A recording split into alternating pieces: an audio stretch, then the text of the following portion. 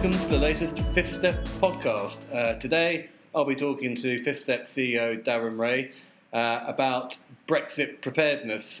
With 60 days to go, counting down, lots of areas and departments such as the marketing area, the HR area, finance, they will be managing complex change projects related to the kick-off of Brexit, or whether it's a deal or no deal on the 29th of March.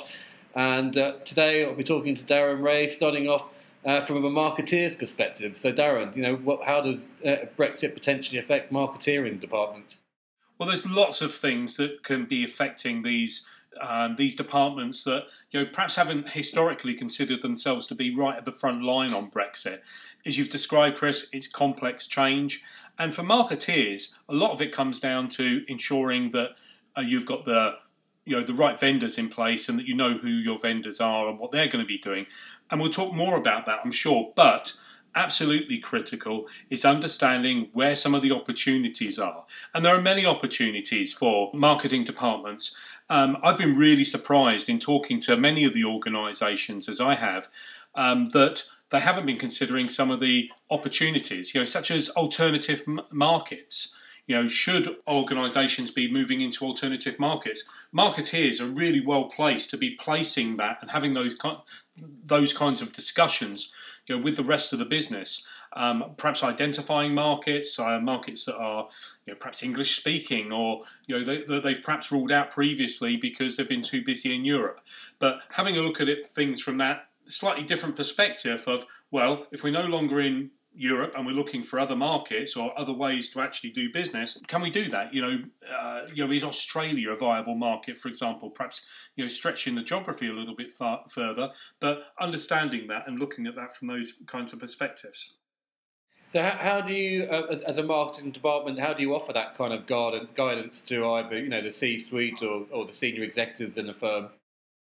It's getting closer to those stakeholders, really. If you're head of marketing, or indeed, this can go for other departments too, but if your head of your department is not part, on the board, or is not in regular contact with the C-suite, then it becomes a little bit more difficult. But, typically it's going to be all about talking with and elevating the story and demonstrating that particular department's understanding of the challenges that the organisation is facing. So really it's about putting a business case together and demonstrating knowledge, and escalating that knowledge further up the stack. And if that's a long way up the stack, then obviously you're going to need additional help and sponsors perhaps to get that message through. But using the marketeers example, speak to your chief marketing officer and actually start to get them on side as a key sponsor, or your head of marketing, depending on the type of organisation you're in. Because we were at a presentation you gave last week, the insurance marketeers group, weren't we? And you were presenting on some of these topics.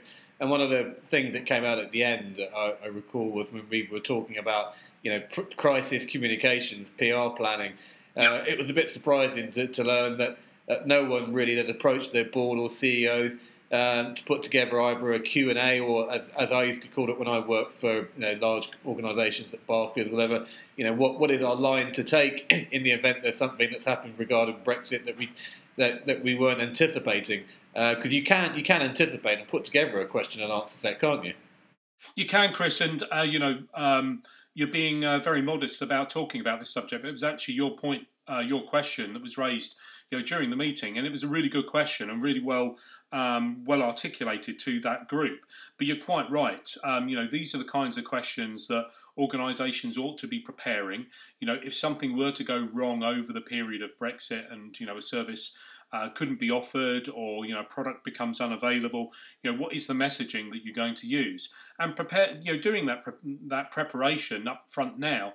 You may not need to use it, but if you do need to use it, you'll be so pleased that you've prepared and thought about it and made that difference up front. And it's not just the PR, is it? In today's modern world, and the social media world that we live in. I mean, I'm not saying you can anticipate every tweet that goes out there, but say something does go wrong and a T hadn't been crossed, or a dot added to an I on a contract because you'd opened a new office abroad, and and hadn't maybe foreseen all the potential contractual outcomes, it's quite possible, even if you're a small firm or a large firm, you might get a bunch of social media tweets aimed at your direction saying that you failed to plan and, you should be ashamed and whatever. You need to be able to react quickly and fast in, the day after the 29th. Yeah, look, this is all part of the Brexit readiness requirements, right? It's not just about having a plan in place for the 29th of March or, should the date get pushed back, whatever it becomes. It's not just about that at all. It's very much about ensuring that you've got everything in place, that you've got what you need to continue the normal operations of your business. And you're right, some of that is going to be being prepared. Social media storms can whip up very quickly. They can dissipate quickly too. But if a storm should whip up, far better to have that language prepared, have the party line prepared so everyone knows what the party line is and that the message is and how that's going to be managed. Far better to do that than leaving it to chance or to luck and potentially getting stung by that storm, to mix a number of metaphors there. Yeah, and I suppose it comes sometimes. It's not just the internal operations that we're talking about, but if you've outsourced, say, some of your marketing or your PR to a vendor, you need to make sure that they're Brexit prepared and Brexit ready too, don't you? Absolutely, you do. And there's a phrase that I've coined that I don't know that it's going to get traction, but many organisations will recognise the initials KYC. This means know your customer. And it's a requirement, particularly in financial services, for example, for organisations to know their clients. It's an anti-fraud and anti-money laundering requirement as much as anything else. Well, I'm recommending that, particularly during Brexit, and for other reasons as well, cybersecurity comes into this realm a little bit as well. But I'm really encouraging organisations to use the initials KYV, know your vendor.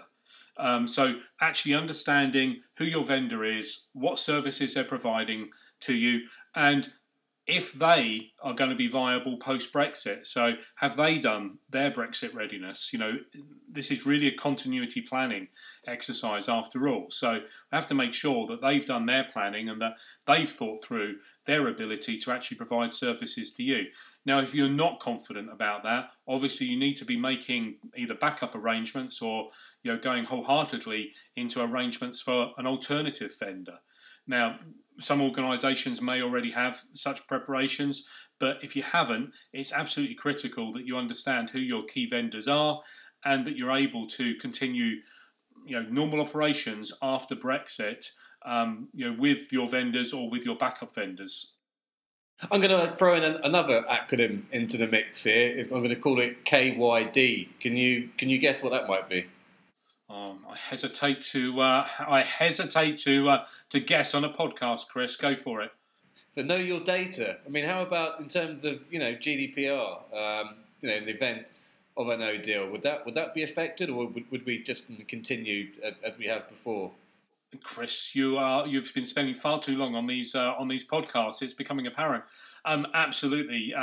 Know your data is very good too. Yes. So if there's a no-deal Brexit, and indeed if there is a deal, then there's still going to be some form of transition that's going to need to take place, because whilst the UK is GDPR compliant at the moment and is as part of Europe is treated the same. The data can flow across Europe. When we exit Europe, whether that be through no deal or through a deal, we're ultimately going to have a equivalency with GDPR. Now, the EU has said that they won't be granting that immediately. So there is going to be a time when data can't necessarily flow between the UK and Europe immediately after Brexit. And if that's a hard Brexit, then obviously that's going to be far sooner than later. Okay, so that's obviously some pretty serious implications potentially. But what about other areas? Rather than looking at the risks, let's move on to the opportunities. I mean, in terms of alternative products potentially could be a great way of helping to even grow your business by understanding the risks of Brexit turned that into a crisis into an opportunity, couldn't it? Yeah, absolutely. And again, I've been surprised that organisations haven't necessarily been looking at alternative products or even Brexit orientated products. I'm sure there are many opportunities for many different sectors in this respect.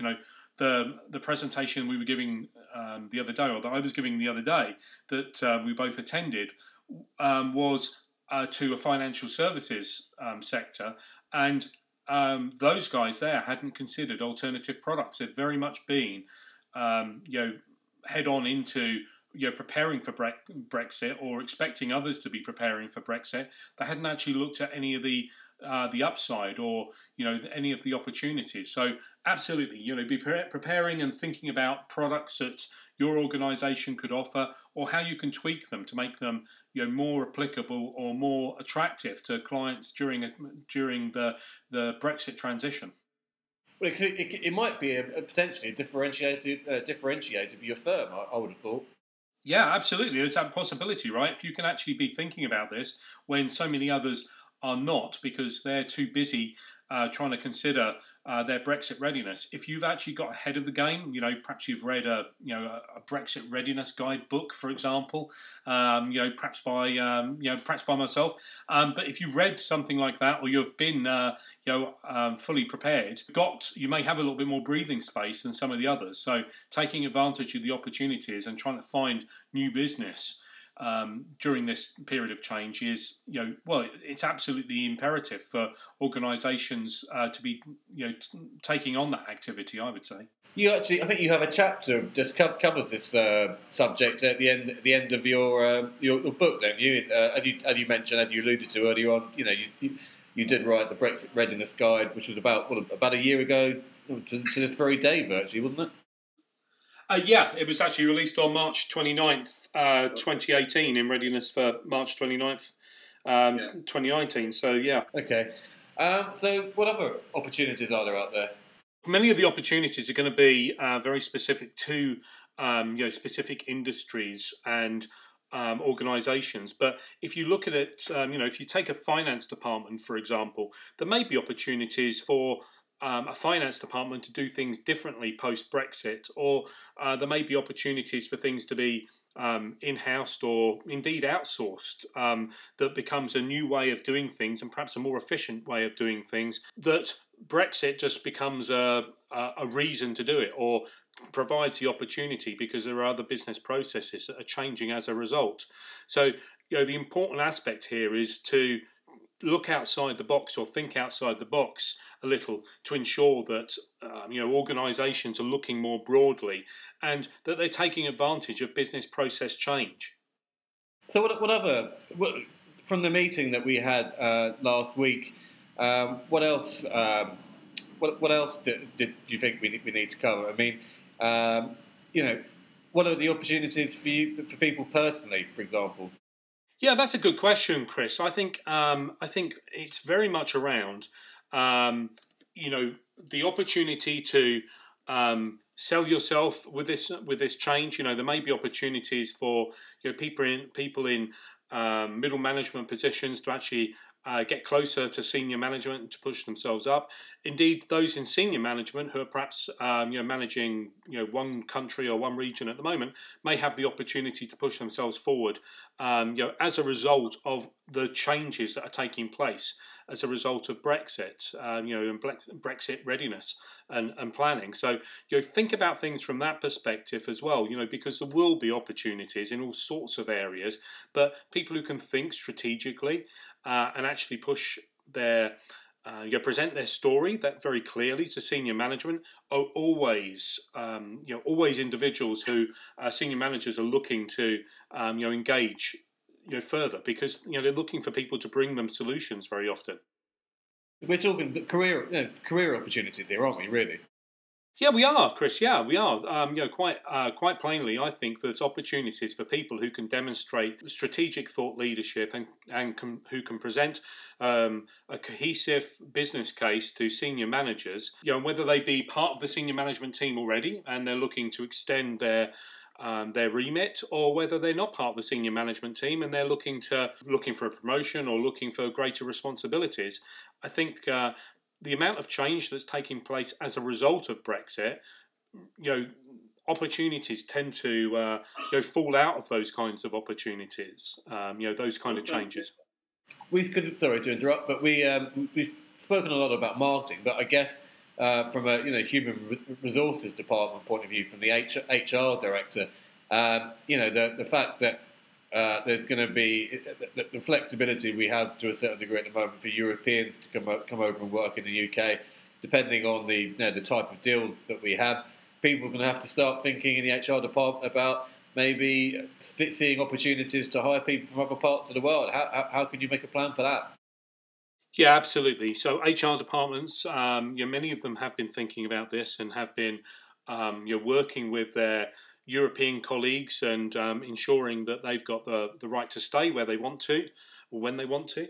And obviously, looking to replace those people who are looking to return home. Now, the other aspect is, yes, of course, you can recruit people from other parts of the world, and that has been a focus for some organisations. But some organisations are looking at alternative ways of looking at this. Some of the things that I've spoken to clients about is how they can combine a couple of roles and actually use a flex up, flex down project manager, for example, to replace a European project manager who's returning back to Germany. So, looking at those kinds of things and looking at them in a different way is something that HR departments also need to be thinking about. Okay. Are there any other sources of information that have covered this? I don't know. Have you read any other books or articles that have discussed some of these issues?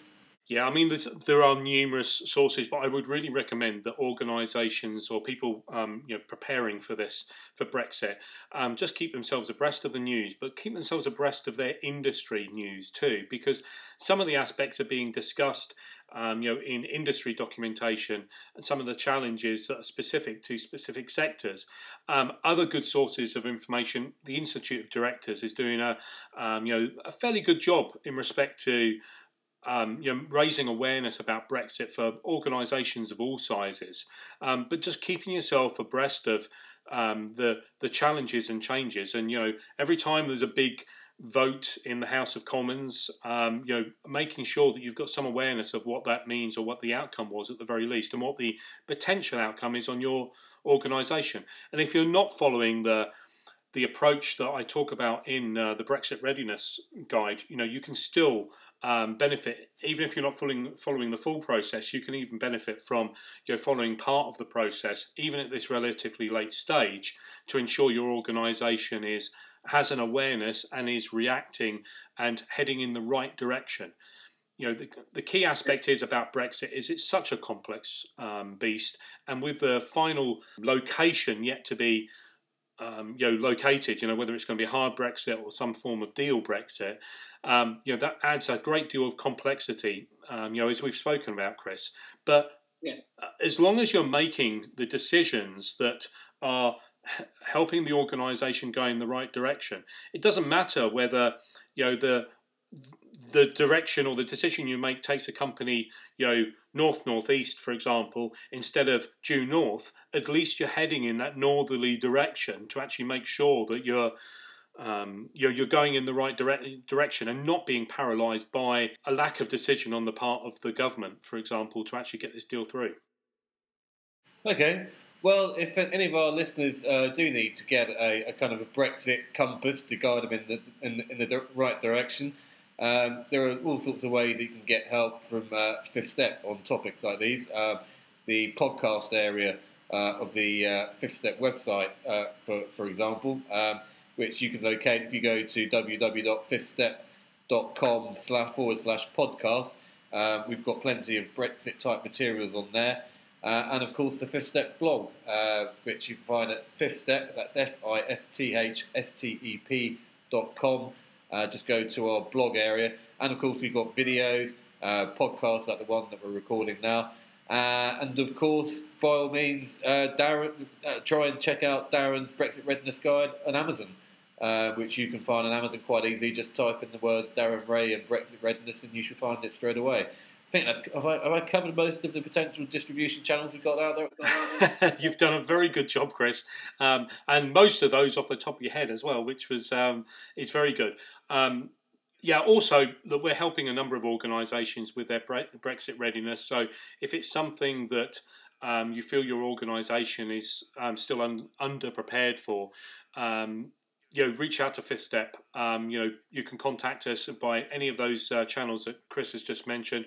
You can also email us at info@fifthstep.com, and we'll very quickly get back to you on that, because we understand and appreciate that many organisations are starting to get more worried about how they are going to be able to deal with Brexit in a constructive way, and that's what we're helping our existing clients with.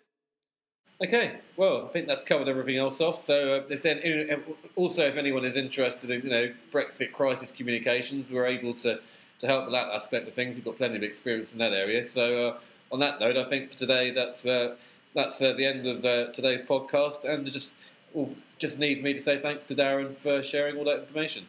Thanks, Chris. Great job, and we'll see everyone next time.